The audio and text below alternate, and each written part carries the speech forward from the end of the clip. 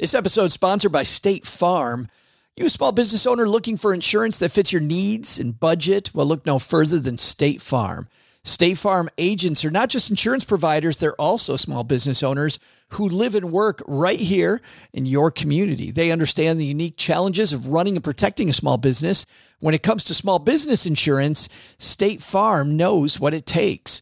Create a plan that fits your needs and your budget. State Farm agents are ready to help you choose personalized policies that truly understand your business. Insure your small business with a fellow small business owner.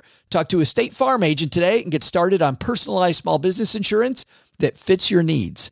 Like a good neighbor, State Farm is there. Talk to your local agent today. This podcast is sponsored by Ramp. Are you the decision maker in your company? Consider this. For the first time in decades, there's a better option for a corporate card and spend management platform. Meet Ramp, the only corporate card and spend management system designed to help you spend less money so you can make more. Most corporate credit cards offer points as incentives, but those points amount to less than their worth in real cash value. Ramp's business cards offer you cash back, real money in your pocket. Plus, you control who spends what with each vendor. And Ramp's software collects and verifies receipts automatically, which means you'll stop wasteful spending and close your books in hours instead of days. Businesses that use Ramp add up to 5% to their bottom line the first year. If you're a decision maker, adding Ramp could be one of the best decisions you've ever made. And now get $250 when you join Ramp for free. Just go to ramp.com/easy. Ramp.com/easy. RAMP.com/easy. Cards issued by Sutton Bank and Celtic Bank, members FDIC. Terms and conditions apply. Hi, I'm David Stein. When I'm not talking to other people about money on Money for the Rest of Us, I'm stacking Benjamins.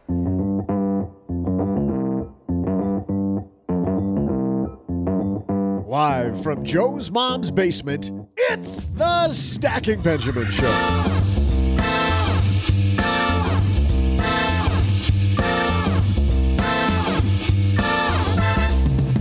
I'm Joe's mom's neighbor, Doug, and man, oh man, do we have a great show for you today.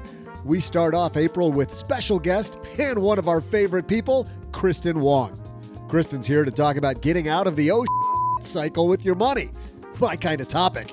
Plus, we'll have headlines about interest rates going up, but not in your brokerage account, and about guaranteed annuities. Is guaranteed money for life finally gaining traction? I love it! That's exactly why I play the lottery every week. We'll also throw out the Haven Lifeline, answer a listener letter, and top it off with some genius trivia. Genius! But now, two guys who, when you put them together, make up about half a genius, and that's probably stretching it, Joe and O-G.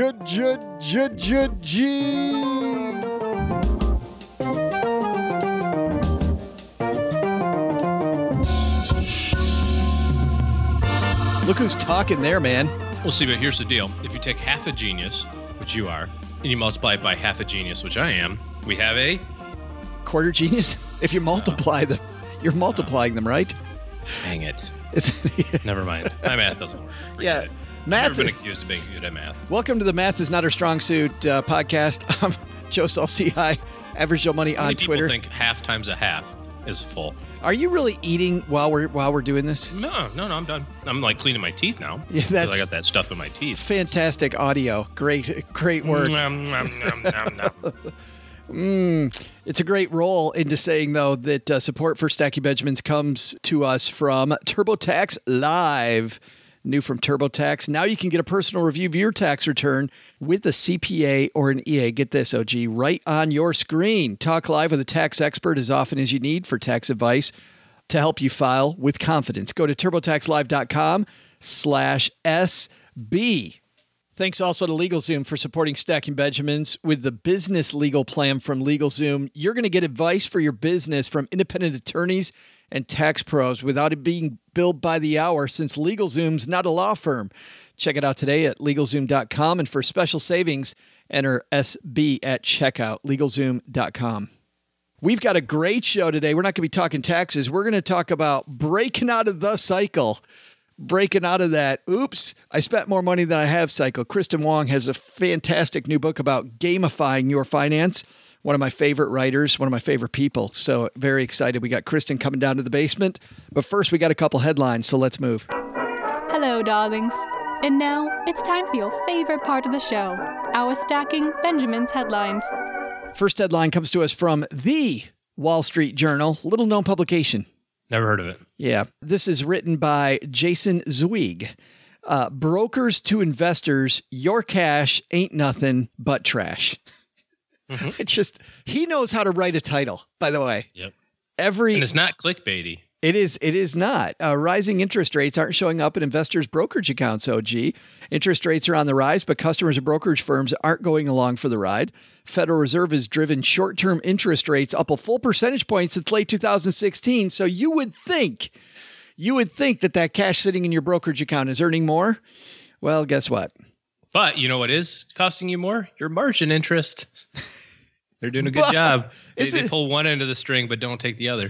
Isn't that great? So if you borrow money from your brokerage account, they're going to charge you more than they used to. But if you happen to have a bunch of money sitting in cash, probably not going there. 0.01.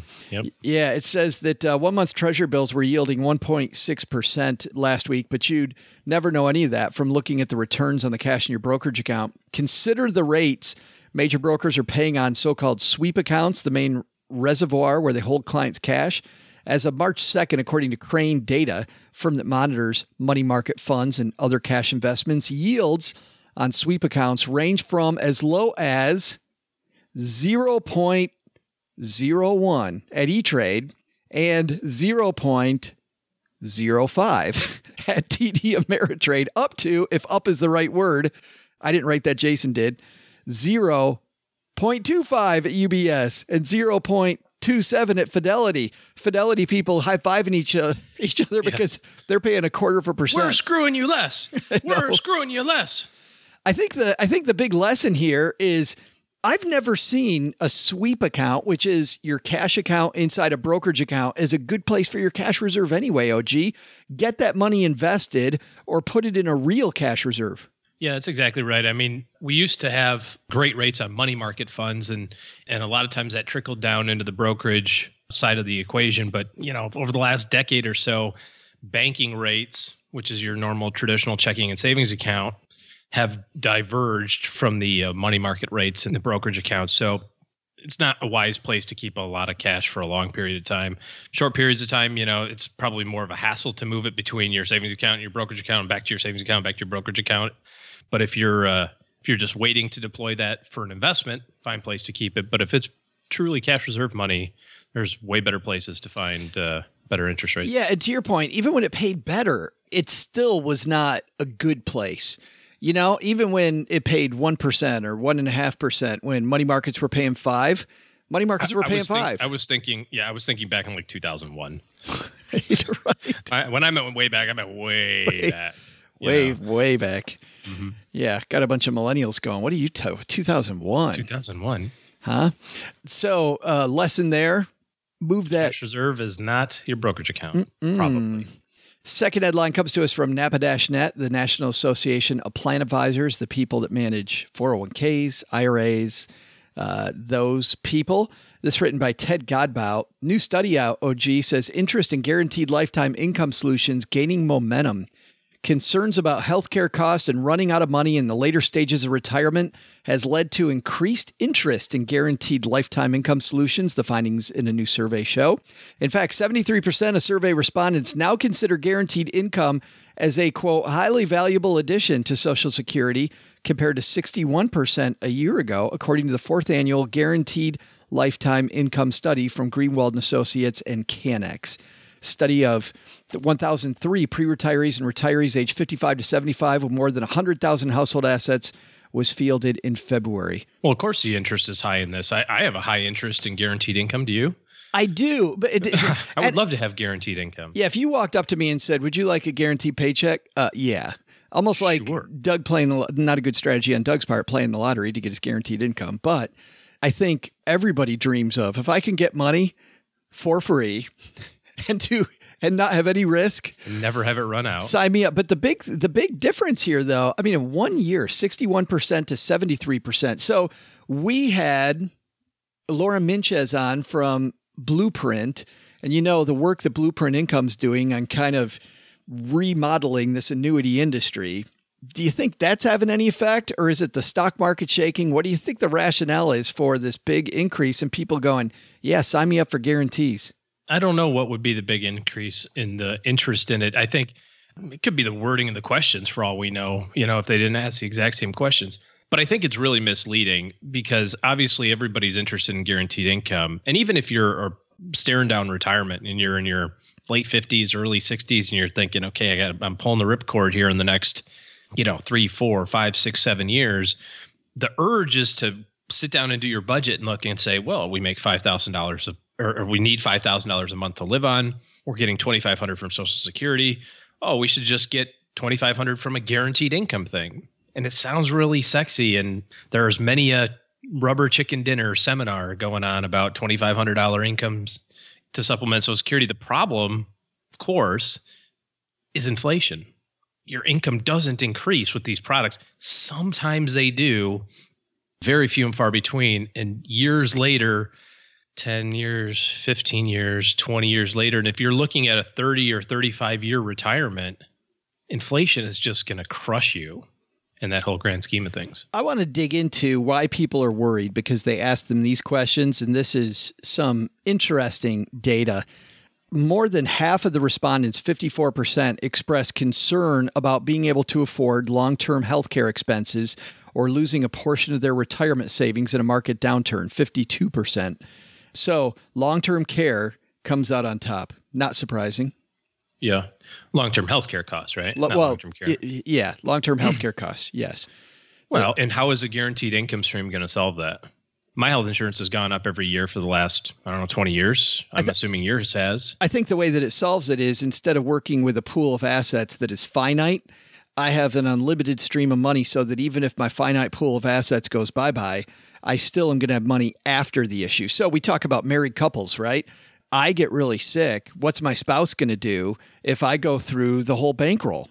Yeah, if you're talking about a long-term care issue like Alzheimer's or something like that, I can see what you're talking about. If you're talking about the cost of healthcare, right, and premiums and prescription drugs and that sort of thing, I mean, it solves it in the short term, and I can see what you're saying. It's impossible for me to run it out, so to speak. But if all I'm gets $25,000 a year, my healthcare costs are $50,000 this year. I still can't afford it. Still, yeah, it doesn't matter how much of it is guaranteed.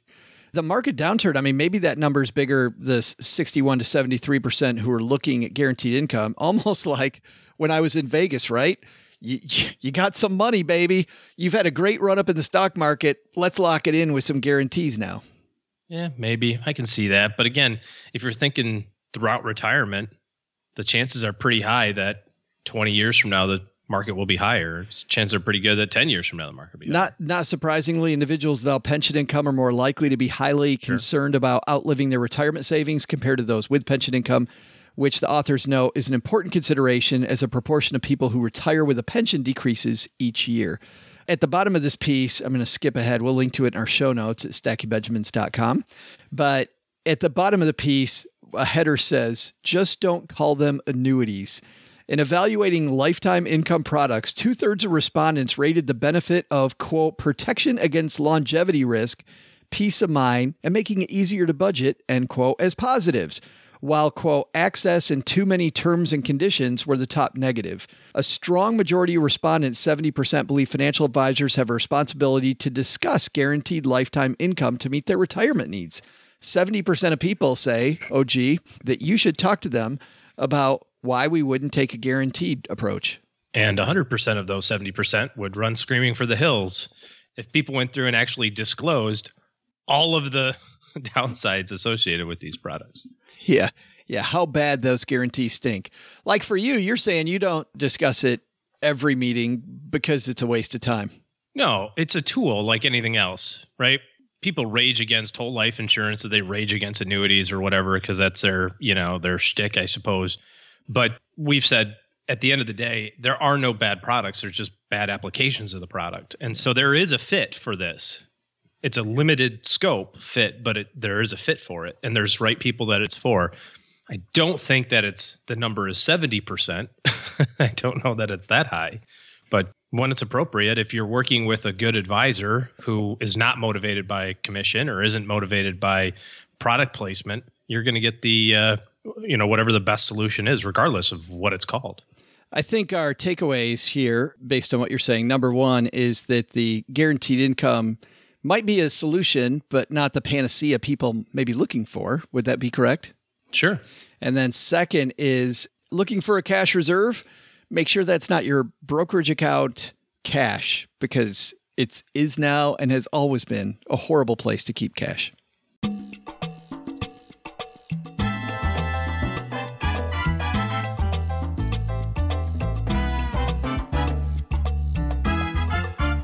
Kristin Wong coming down to the basement. I remember when I first met Kristin, and she was writing at that time, which she still does, for Lifehacker. And I thought, this is a big-time author.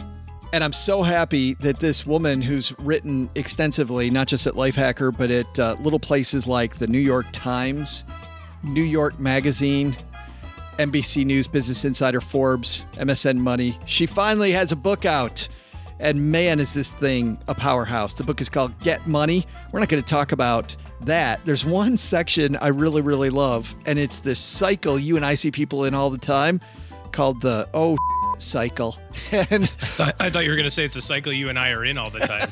Like, preach on, brother. We're going to talk about that with Kristin. And what's funny is that, let's talk to her. Kristin Wong coming down to the basement.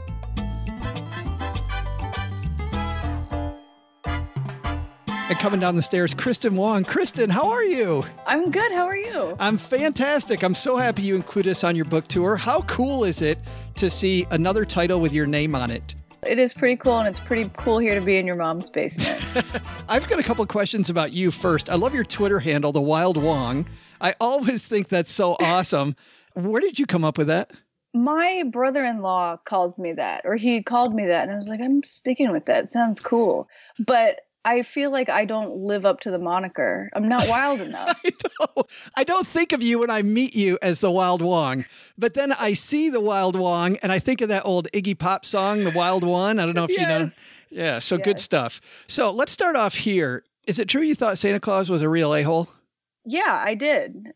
Because, I mean, in the book I talk about this, but my mom, my mom was flat out poor growing up. I know a lot of people throw that word around, but my mom was poor and she grew up borderline homeless. So when in the very, very early part of my childhood, I experienced some of that. And as a kid, you grow up in America and you think like, oh, Santa Claus brings me presents. That's going to be amazing. So Christmas rolls around.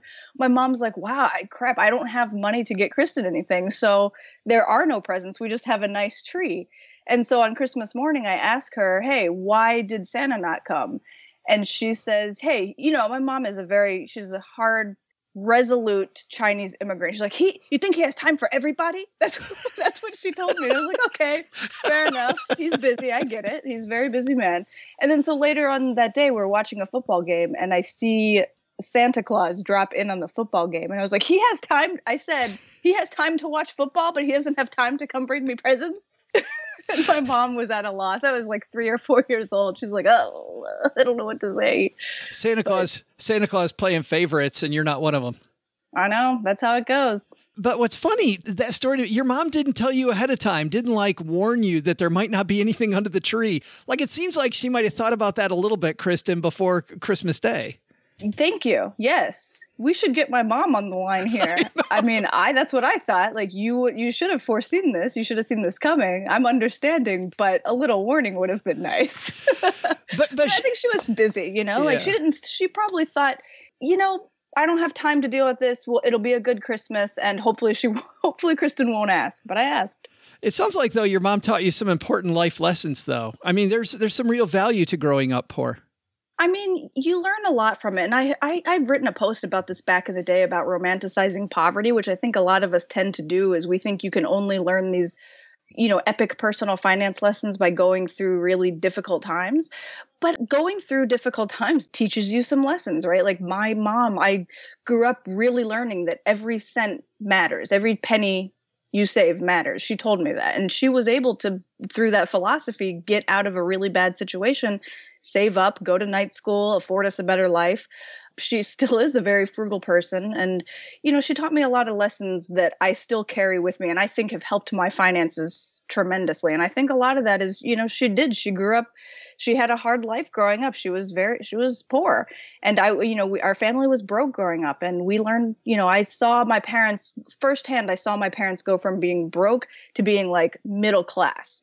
And that was a really cool transformation to be able to witness because I saw firsthand how significantly an impact money can have on somebody's life, Yeah. And the value of hard work, right? I mean, the whole idea of pulling yourself up by the bootstraps that you can do that. You can. Yeah. I mean, my mom certainly did that. And everybody's situation is different. I'm far be it from me to say, what worked for my parents or what worked for me is going to work for everybody. But I know that it worked for them. I know that was something they did. And I could kind of learn their lessons vicariously through them and apply them to my own life. You weren't able to gamify your finances. I mean, it seems like on that day-to-day thing growing up, right? There's no way in hell this is a game. This is real life every single day. Yeah. In Totally. your book is it's organized around this idea of gamifying your finances. Why did you decide on that approach? Yeah, well, I think first I'll explain a little bit about gamification and just like it's nothing new. It's a tool that businesses and companies have been using for decades to make otherwise boring tasks a little bit more engaging and motivating. And when you complete those tasks, like you want to keep going with it. Like the McDonald's Monopoly sweepstakes is a good example of this. Like buying McDonald's French fries is not, well, I mean, I guess it's semi-exciting, but it's not super exciting. But somehow when there's like this Monopoly game, you want to buy those fries and you're going to do this and you feel in charge. Right. And I'm going to buy the medium ones because I get the ticket versus the small one where I don't get the ticket. Right. Of course. But, that's a perfect thing to apply to personal finance because I think most of us feel completely out of control with our finances. We feel like there's a lot of anxiety and stress around our financial life. And so when you kind of gamify something, you take a lot of that anxiety out of it and you feel more empowered and you feel more in control of it. So my goal with the book was to help people feel like they're winning at money a little bit more as they get through the book.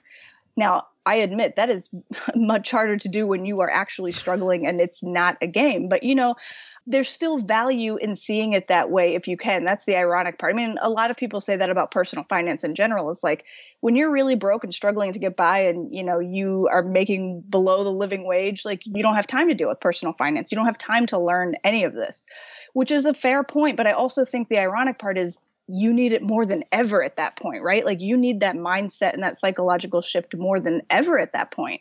There are fewer things you can control at that point. So I think you really have to focus on what you can control when you're super struggling, you know? And I love where you start with this though, Kristin, in the book. I love the fact that you start with what you call the cycle, right? Yeah. And it's funny because I was just at lunch with Cheryl, my spouse, and I was talking about this concept of the cycle. I'm like, how many years did we live in the cycle? Like we lived in this cycle forever and ever. Tell everybody about the cycle. Yeah. I mean, I still live in the cycle sometimes, to be honest. It's just, a different part of the cycle. But this cycle is pretty much the paycheck to paycheck cycle, but it's like describes it in a psychological way of just like you get paid. I'm rich. And you have like this illusion of wealth where money is kind of burning a hole in your pocket. So you spend frivolously. I'm not saying you go out and you're buying a expensive car, you're buying a $500 pair of boots or something like that. But you go to Chipotle and you order the extra guac and you're like, yeah, of course I want, you don't think about it. I mean, who cares? It's 75 cents, right? But you say yes to all those things and it adds up because you have this illusion of wealth. You don't think about money. You don't track it. You're spending like a king. Then, my bills are due and I don't have enough money to cover them. Rent is due. I barely have enough to cover them. I have to dip into my savings or, I'm going to have to put this on a credit card. So then you regret everything and you think, you know what? I really need to get my stuff together. I need to be a responsible adult and I got to break this cycle. And then you get paid again. You think, I'm rich. And the cycle just keeps repeating itself over and over. And I still do this sometimes now. Like, I did the bad thing where I was like, I'm going to spend a little bit of money before I have it coming.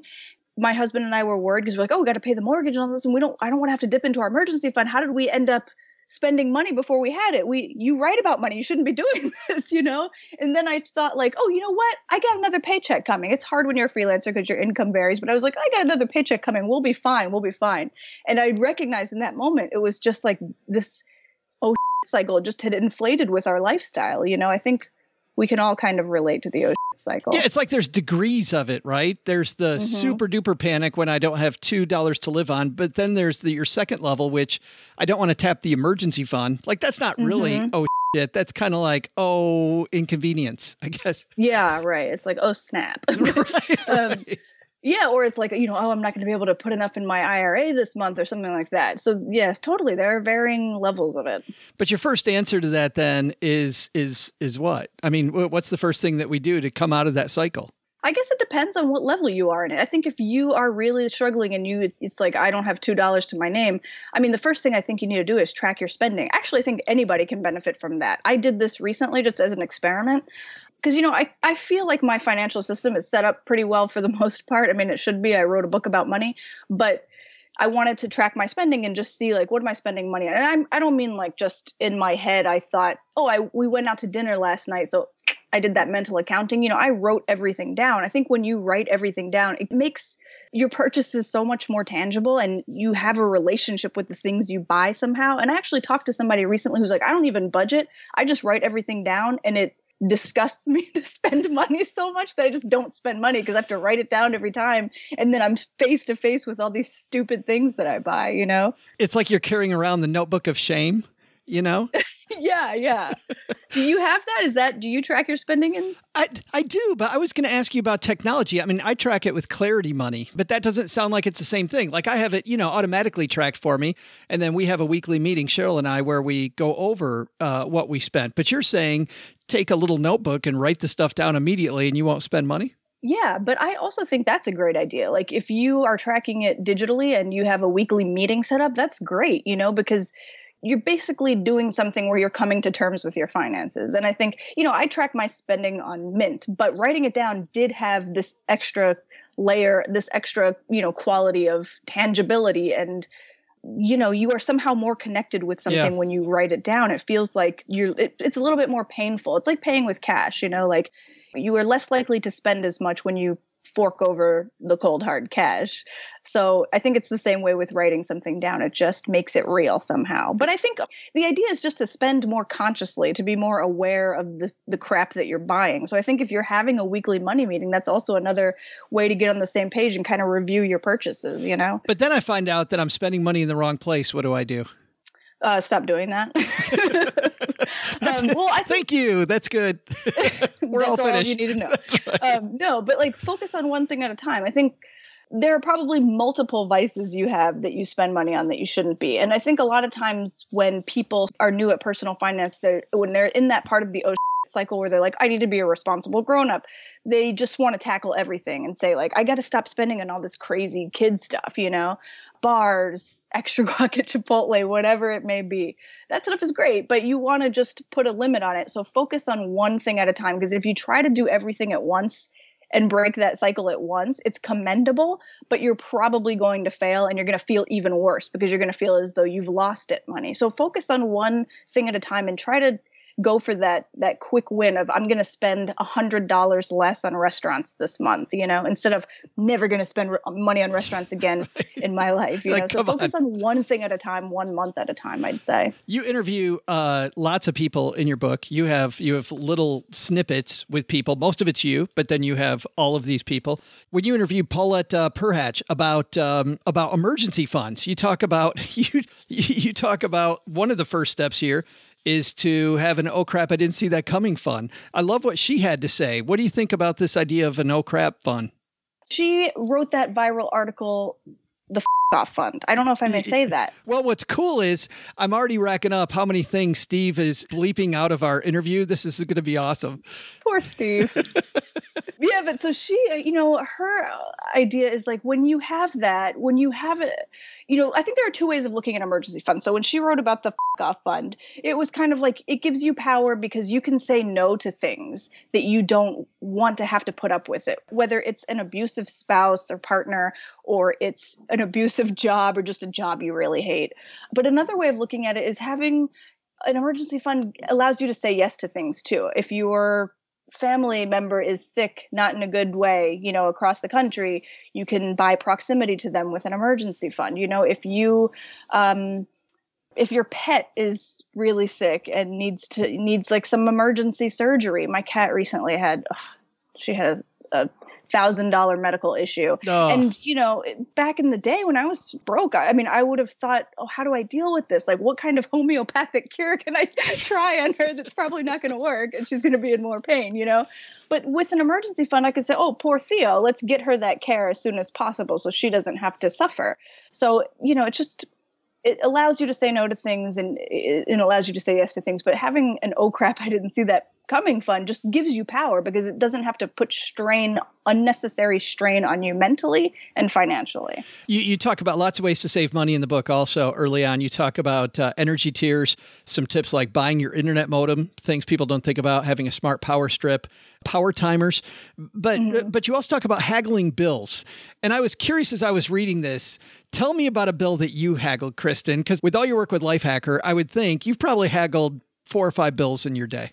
I tried to haggle one recently, which was my homeowner's insurance. And I called and they were going to lower my bill because, I don't know, they thought we had the same insurance. And then my husband called and they said, we just need your policy number. And my husband had his policy number. So he called and he tried to haggle and it didn't work. And I was like, let me try this. And I called again and it didn't work. So sometimes it doesn't work. But you know what? I've haggled so many bills successfully. My favorite one and least favorite is cable or internet. I don't have cable anymore, but I have internet, and every 6 months they hike your rate up because you end the promotional period or whatever. I'm like, what is the promotional period? I've been with you for 5 years. The honeymoon is over. Come on.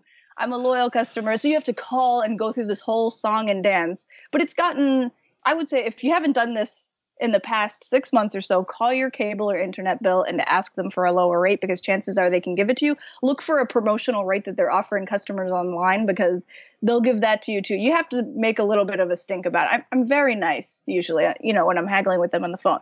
That's what I was going to ask. I was going to ask you what some of the keys are to haggling successfully because I'm sure a lot of people do it wrong. You want to be polite, it's just nice to be nice.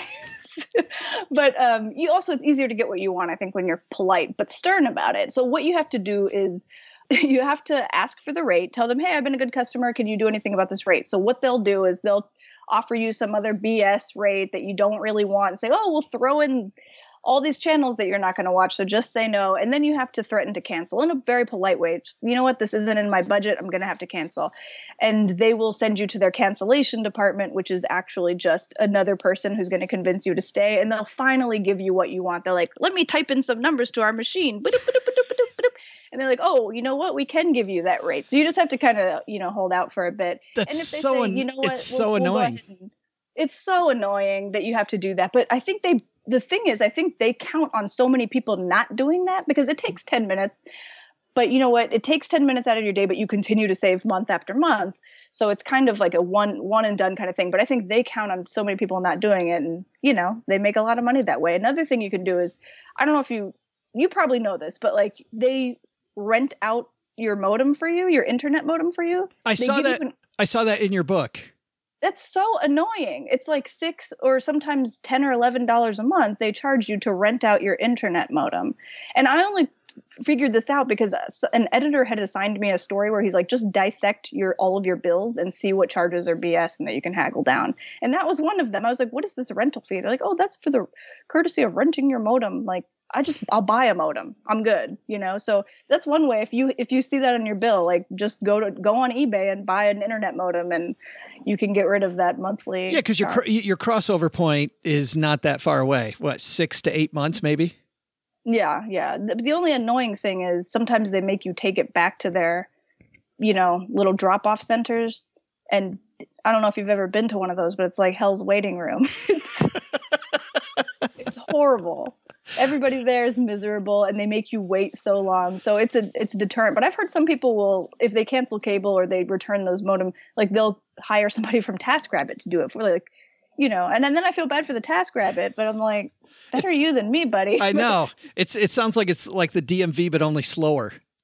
That's a good way of putting it. That's a good way of describing it. That's awesome. The book is Get Money, Live the Life You Want, not just the life you can afford. You know what? We just started on the book. You talk about optimizing things, how to break up with your bank, deconsumerize your brain. I'd love to talk about that. Join the 800 Club. We're talking credit scores. supercharge your debt payoff plan, take the fear out of tax day, build a lazy investment portfolio, negotiate like a shark or at least a piranha, do the side hustle, boost your money goal. Where can people get this? Everywhere? Everywhere. Bookstores, Barnes & Noble, Amazon, anywhere you buy books. And apparently your mom's basement. Apparently, well, we have one, but I'm keeping this one. We have one copy. Right? Okay. Kristin, thanks a lot for hanging out. And by the way, if you're walking your dog or you're on your morning run or you're on your way to work, we'll have a link to Kristin's book on our show notes at stackingbenjamins.com. Thanks for hanging out with us for a few minutes. Of course. Thank you so much for having me. Hey there, trivia fans, and welcome to April. I'm Joe's mom's neighbor, Doug, and no joking around here. We're going to get you today's trivia question stat, which, believe it or not, is about the month of April and a city that makes a whole lot of money this month. Which city's biggest event is a huge fiesta later this month that has the economic impact of $340 million for the area? I'll be back with the answer in just a moment. Support for Stacking Benjamins comes from TurboTax Live, new from TurboTax. Now, get this, you can get a personal review of your tax return with a CPA or an EA right on your screen. How cool is that? Quickly connect to a tax expert via one-way video as often as you need for answers and advice on your taxes as you're completing them. You can even have an expert review your return before you hit that file button, make any necessary changes, and it's all backed with a 100% accuracy guarantee. File with complete confidence. Connect with the TurboTax Live expert today at turbotaxlive.com/SB. You know this already. Attorneys are expensive. That's why smart business owners turn to LegalZoom. Over 2 million Americans have used LegalZoom to start their businesses with LLCs and corporation and more. But LegalZoom can still help after your business is set up with their business legal plan. With it, you get legal advice from independent attorneys and tax professionals without being charged by the hour because LegalZoom's not a law firm. Check out the business legal plan at LegalZoom.com now and get special savings when you enter SB at checkout. LegalZoom.com.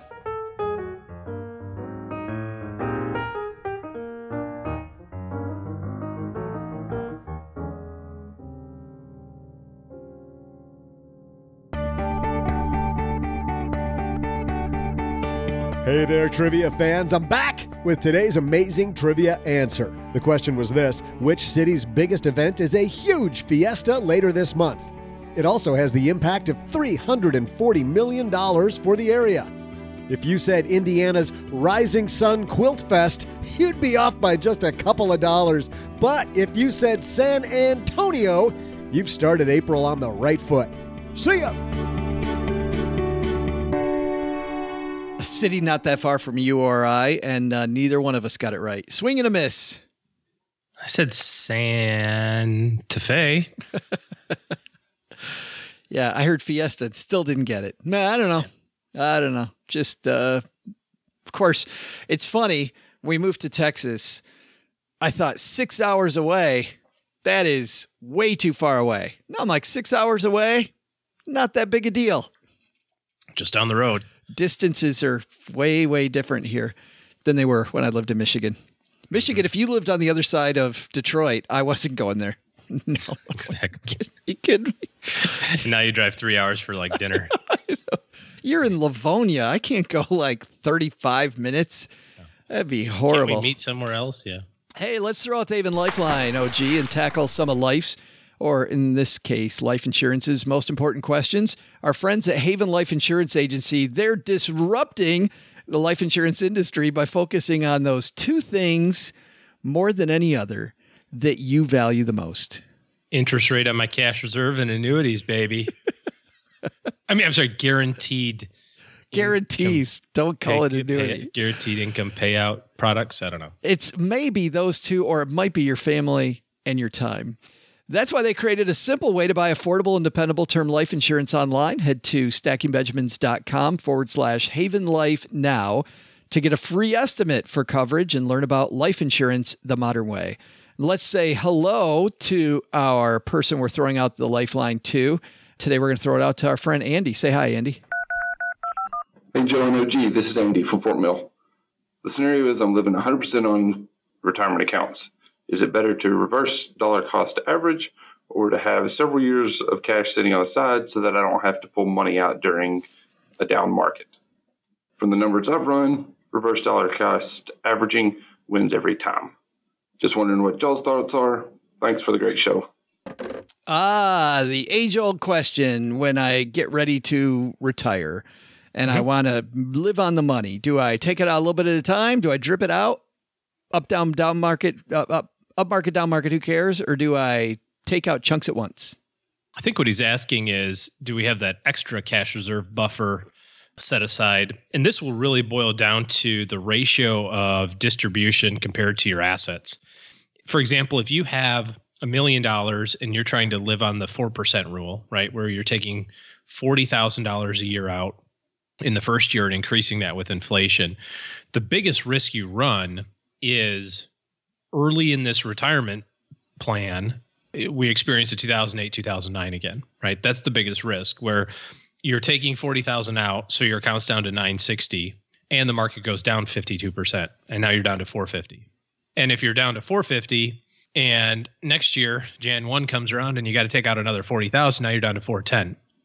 That's but now you're taking out 10 or 11% of your portfolio. It's unrecoverable spin, right? So if the ratio is kind of between that 3 and 5%, I think you have to have 2 years worth of distributions in cash so that the other 90% of the portfolio, so effectively you're kind of like a 90-10 allocation, right? So the other 90% of the portfolio is fully invested in the market.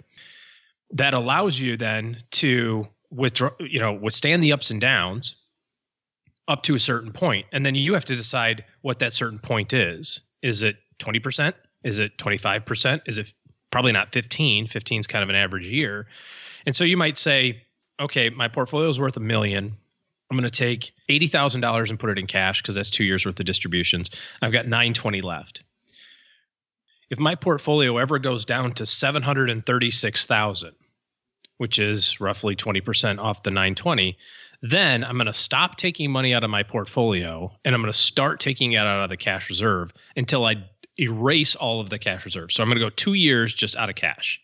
That's going to give that portfolio statistically long enough time to do whatever it's got to do to recover and bounce back to, in your case, closer to $1 million. Again, you can kind of rinse, wash, and repeat again, or wash, rinse, and repeat, depending on which bottle of shampoo you look at. I can never get it straight.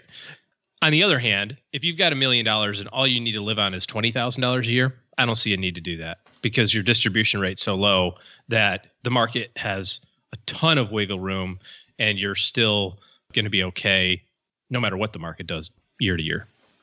Great stuff. Nothing to add. How about that? Just drop the mic, OG. Bam. I'm going to write this one down. Joe said he has nothing to add. Wrote, Dear Diary, on April 2nd. It finally happened. We also get letters down here in the basement. And while you were so eloquently answering Andy's question, we got a letter from Ryan. Ryan, by the way, who says he's a father of 6 and he's named the group Six Peons None the Richer, which I think there was a band named that, wasn't there? That's funny. My kids are called You Don't Have a Ferrari and Never Will. They call you that or you call them that? That's my group. Oh, your group there's your Ferrari. I got you. Yeah. Take a look at my shiny 812 Superfast. It's right here. There it is. It's out on the soccer. Look how slow they go. Yeah. It's fantastic. Ryan says, so I have 6 kids. And then he tells us not Mormon or Catholic, which is important to know, by the way. And my wife and I are debt-free except mortgage. We are currently saving 25% of our income and give 10% away. So curious how FI, financially independent individuals that retire early, get their income besides lame side gigs like podcasts or books. I mean, hey, I think you just took a swipe at us. I know this isn't a side gig; it's the gig, the only gig. And if it made money, then maybe we could call it a side gig and be financially independent. But neither of those things happen. Correct. We'll call it hobby. No. You got to take that off. We're not a hobby. Dear IRS, Joe did not mean hobby. We definitely have expenses that we'd like to write off on our taxes. This is not a hobby. This is a for-profit enterprise. Let me go on the record to say that. Good. I'm good spitting point. out my coffee. I'm like, no, not a hobby, not a hobby. Your Honor, I'd like to play the tape. No, don't play the tape. No. Play the part right after it when OG saves everybody. I know that you can set up SCPP deductions for your 401k to keep a steady income flow. Is this the approach many are taking since it's usually your largest pile of cash?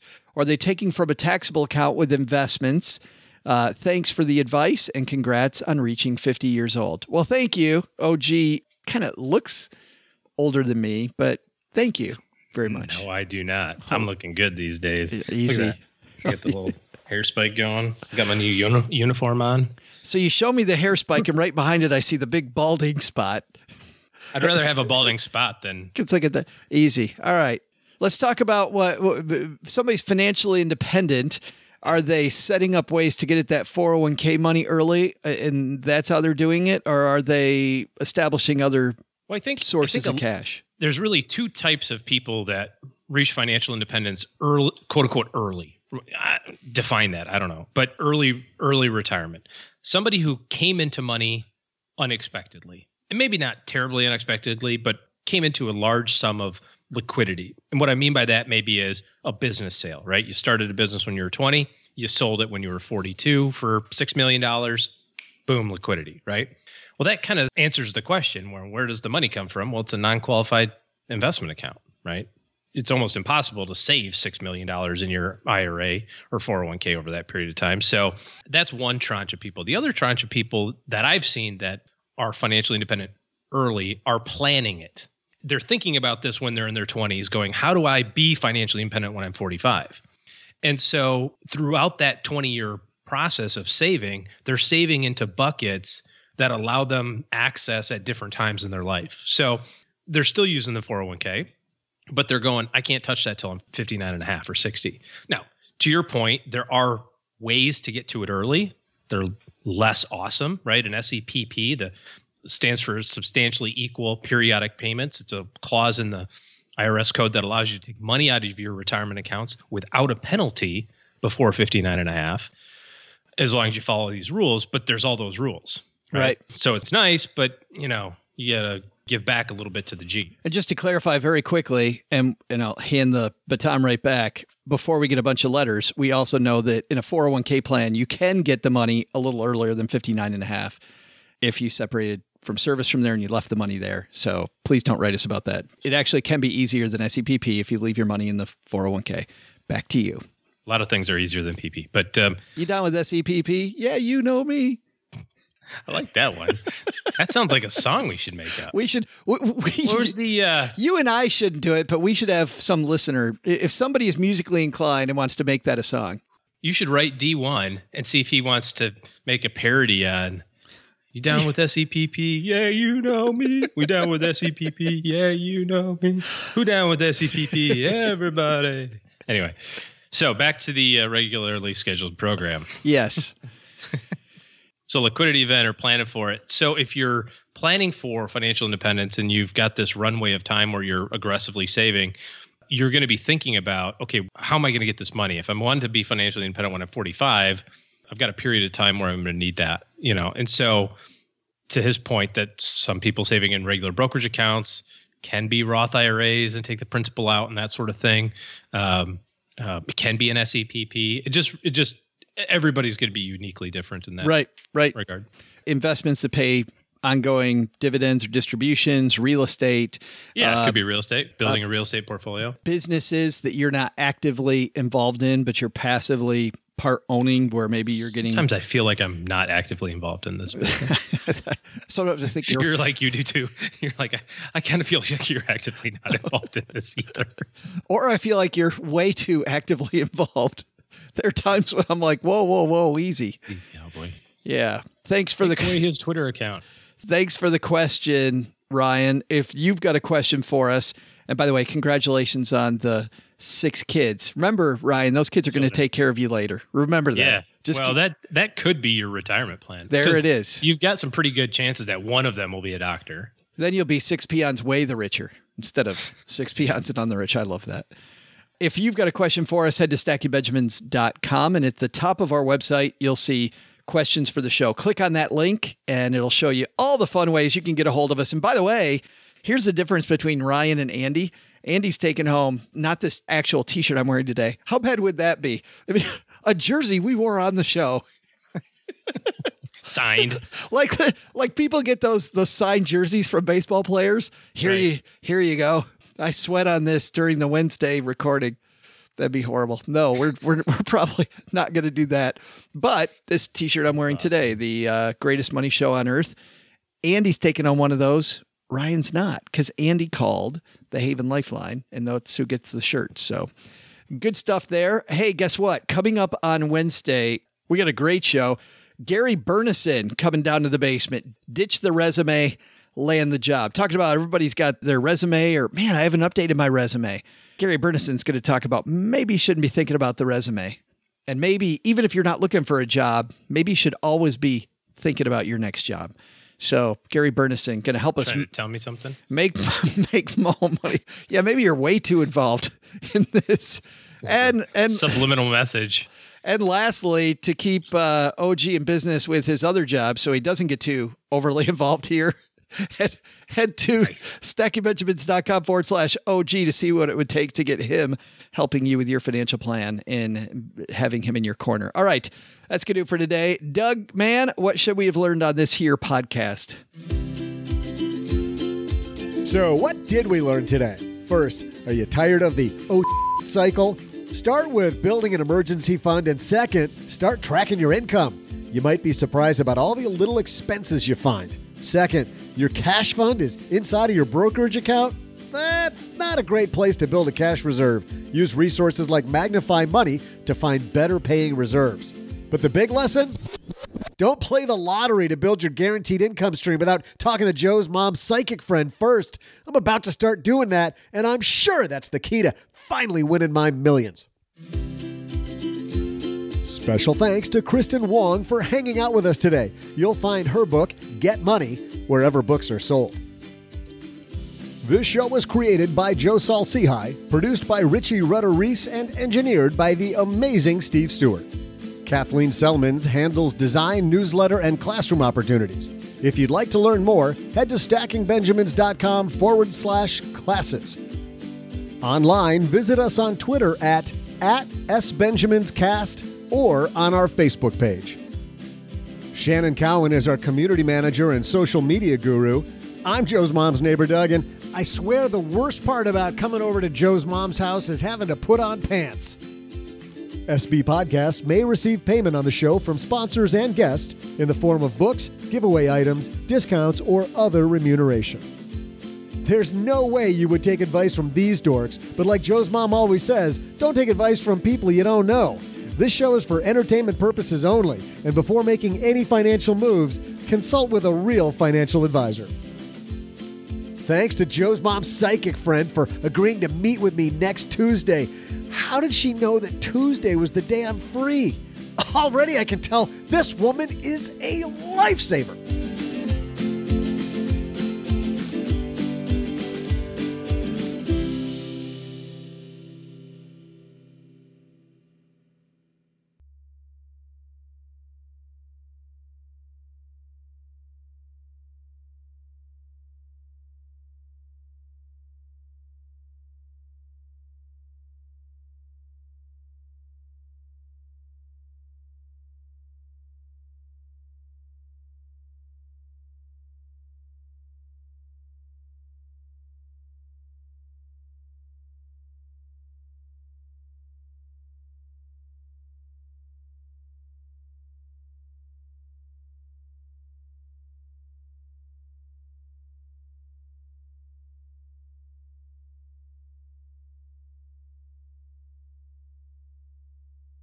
All right. After show time. Please do not talk about the after show anywhere. Do not. Please do not talk about it. Didn't we recently have somebody write on the Facebook page about the after show? No, somebody called in and said that Stacy called in and said that 45 seconds before the after show is really relaxing. Like, what so annoying. What the hell are you doing, Stacy? I know. I read an article the other day that I thought was perfect fodder for all of the people out there that think that you can't beat the market, right? But it's not about stock market investing. I'll find it and I'll send it to you so you can put it on the show, but it's super long. Like I started reading, I'm like, oh, this sounds like an interesting story. And I'm reading it. I'm like, gosh darn, how long? My thumb was getting tired scrolling. How many times I had to scroll this website on this story? Here's the long and the short of it. So here's this man in Battle Creek, Michigan, whose job it is to do packaging for Kellogg's. That's his job. So he's looking at his competitor products all the time, trying to see what General Mills is doing and trying to see what Post is doing in packaging and that sort of thing. Makes sense. And one of the things he notices is that at the bottom of every one of his competitors' boxes is a code stamped in the bottom. And so it doesn't take him very long to figure out how to decipher the code. He says, oh, I know what this means. This means that this box of cereal was made on this day at this plant on this line. And he runs it up the food chain, and he's so proud of himself. His bosses are like, yeah, great, good story. And he says, oh, okay. So he kind of turned into this like kind of sleuthy puzzle, reading between the lines on the numbers guy, right? So after a career in cereal, decides he doesn't want to live in Battle Creek anymore, buys a convenience store in middle of nowhere, Michigan, right? But does a ton of research on making sure that he's the only convenience store. He specializes in selling beer and cigarettes to the factory workers, 3 shifts a day. And the story goes about how he totally gamed the system, right? He figured out how he could turn down he could put his beer fridge on defrost at like 2 a.m. So then when, third shift guys got out of work at 6 a.m. and came in, the beer would be all frosty. And it just looks, after, days worth of work, it just happened to be in the middle of the night, everybody would grab a 6-pack, And he also owned a lottery terminal. And never thought too much about it. One day, he's looking at the lottery games. And he starts thinking about the way the lottery game works. And he lived in Michigan. And so this game that came out was a new game for the state of Michigan. And he starts thinking about it. He says, that math can't be right. And so he starts doing the math. And lo and behold, the math wasn't right. He was the guy that figured out that the lottery was broken. And so he starts doing all this research about how much can you bet on the lottery, all this stuff to make sure it's all legitimate, right? And so this guy is dropping $50,000, $100,000, $300,000 weekly lottery purchases because he's figured out how to game the system. The part of the story I like is that he didn't tell his wife when he started doing it. Yes. Well, of course, because it's just like active stock trading, right? If you've got the inside edge, you don't want to tell anybody. Plus, you're probably wrong. Right. There is a flaw you haven't thought of. Yes. So you're probably not correct. And so he maybe had a little self-consciousness about thinking, well, it's not going to work. And anyway, so then he pulls all these other people together. This dude is killing it, right? Making millions of dollars. Like, what do you make? $6-8 million from the state of Michigan on gaming the system. Nothing illegal about it, but it pissed a lot of people off. Well, eventually the state of Michigan figures it out, right? How come we're writing so many checks to this one dude? Yeah. So they shut down the game. One of his buddy calls and says, I think the state of Massachusetts just started up a similar game to Michigan. So then he starts driving. Can you imagine driving across Canada with satchels of money? Because, you can't pay lottery and like credit card, right? So you got to bring cash. And he's buying $100,000, $200,000, $500,000 a week in lottery tickets at this particular game because he figured out how to game the system. So I guess at the end of the day, he ended up with about $27 million, I think, total in proceeds. Split that between a whole bunch of people that kind of were part of his consortium. Massachusetts figured it out too. Although in Massachusetts, he had some competition. Right. Harvard and MIT guys also figured it out. So they were doing the same thing. So his winnings weren't as great, but it lasted a little bit longer. So for all you active stock pickers out there, hey, I guess maybe you can do it. This guy figured out how to game the lottery. There's a great. So maybe you can game the stock market. One of my favorite books is Stock Market Wizards. Have you read Stock Market Wizards? No. And it's a fantastic read where he profiles these people that have beaten the stock market. And what's interesting about it is that they all have a strategy. That's number one. They're not just doing what their buddy does, right? They do kind of what this guy does. They figure out what they think is a flaw. They've got their angle. Yep. They manipulate that flaw. And person after person, women and men say, they're like, you know what? That opening only stays open so long. And then it goes and you got to find the next one. And then you play the next one. You play the next thing. And it's just fascinating. It's fascinating reads, especially when you worked in retail personal finance. So people that go after 6 months of an asset allocation strategy, which has years and years of history and experience, and they're like, yeah, this doesn't work. I need something else. And then 6 months later, yeah, we should do this other thing. Yeah, this other, and you see people losing not because of the strategy, but because they're jumping around all the time. Yeah. Versus these very disciplined. I mean, that's the big thing I got out of this book wasn't there's ways to beat the stock market. It's that discipline wins the day. Yeah, absolutely does. Yep. And if you find a lottery flaw, this is more for you, Doug. The best thing to do is to take like $500,000 and throw it at it because you're probably right. But what happened the first time he did it? He lost. Did he? Yeah, he put like 10 grand in week 1 and lost it all. And was like, oh. No wonder he didn't tell his wife. And then rechecked it and was like, no, my math is still right.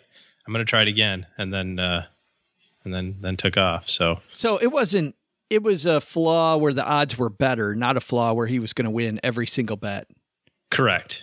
But there was a break point. Like if he bet enough, he was guaranteed to win because of the way that the odds work. I got you right. Yeah. Yeah. Like if he bet $1, he was still below the threshold of guaranteeing a win.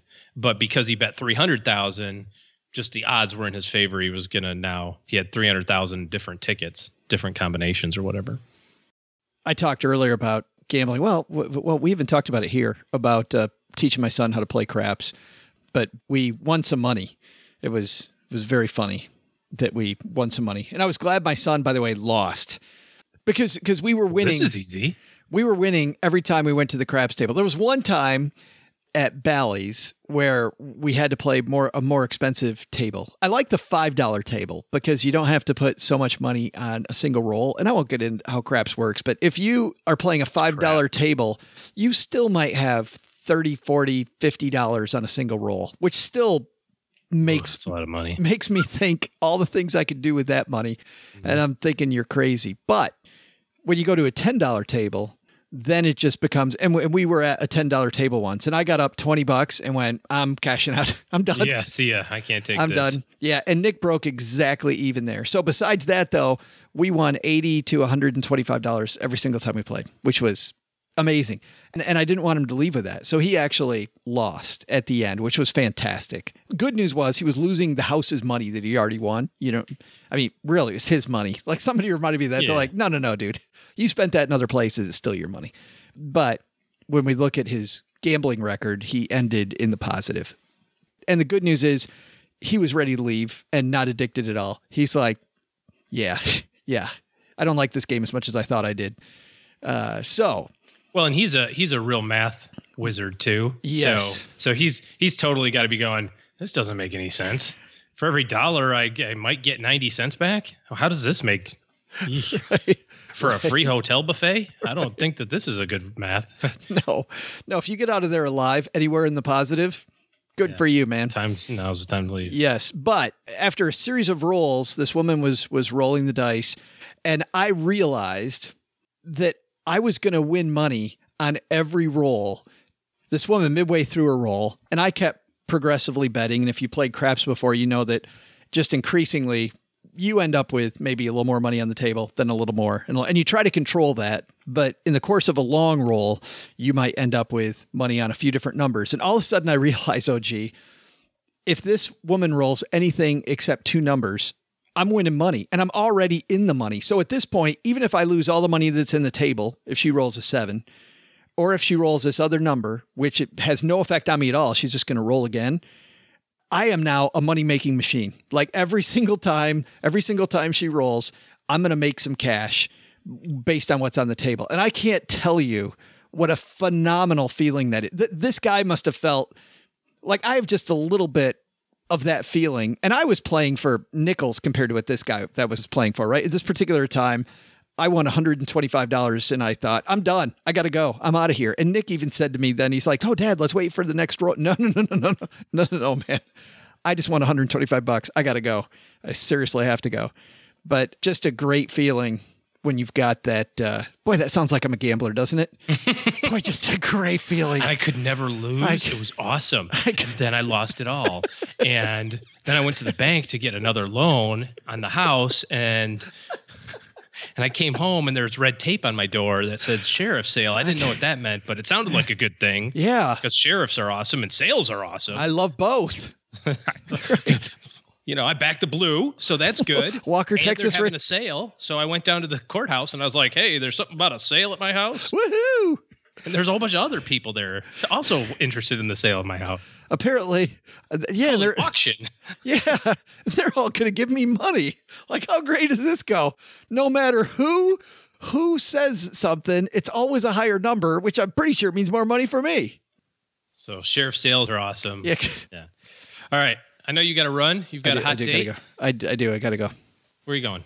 I can't tell you where I'm going. You're going to the horse track, aren't you? Did we just get done talking about gambling? Hey. And how you probably... Oh, boy. Okay. What a bad day to tell that story. Don't bet more than you can lose. So Mitchell Walker, who was our first guest of 2018, wrote the pouch plan, lives not far from the basement, came over and we recorded his segment. And then we went out and had some burgers. And while we're having burgers, he said, hey, my member of his family has a box. It's this beautiful old horse track in Hot Springs called Oaklawn. And it is a gorgeous looking facility from the outside. I've never been inside. And he said, do you want to go sometime? I'm like, yeah, sure. Yeah, sounds fun. So today's the day. I'm going to the horse track. But first, you got to stop by the home equity loan people. Right. Make sure. Right after I tell a story about the dangers of gambling, and man, do I love it. But I'm not addicted. Anyway, I got to run, guys. I swear, because I got the number 4 horse in the second race. Got number 4 in the second race. He's a stallion. Look at those.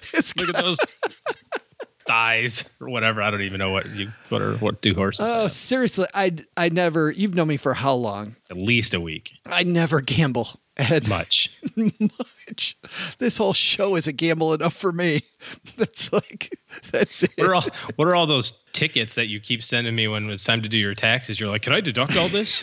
Like, no, you have to have winnings to deduct losses, Joe. Oh, okay. You got to balance it against some winnings. Yeah. No, not my thing. But anyway, hope this number 4 horse in the second race is. If we don't ever talk to you again, it's because the number 4 did really well. Right. And that's the end of the podcast. You took the long shot and you're out. 20 to 1 movement. 20 to 1 movement. Yeah. You're like, I'm putting all my 401k money on horse number 4 in the second race. He's 20 to 1 odds. But baby, if he wins, Papa Bear getting some new shoes. Do you think that Jonathan and Brad over at Choose FI would have me as a guest if I did that? Yes. You go like you'd have a Business Insider article. How I retired early at 50 using these 3 steps. Step 1, home equity loan. Step 2, bet on a horse. Step 3, dance the jig because I won big. Clickbait.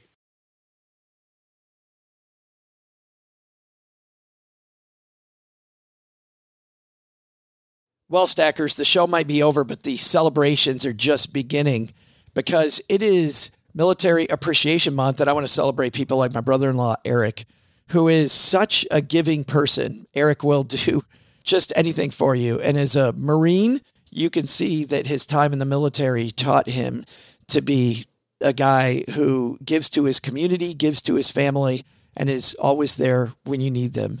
This Military Appreciation Month, Navy Federal Credit Union wants to celebrate members like Eric who go above and beyond.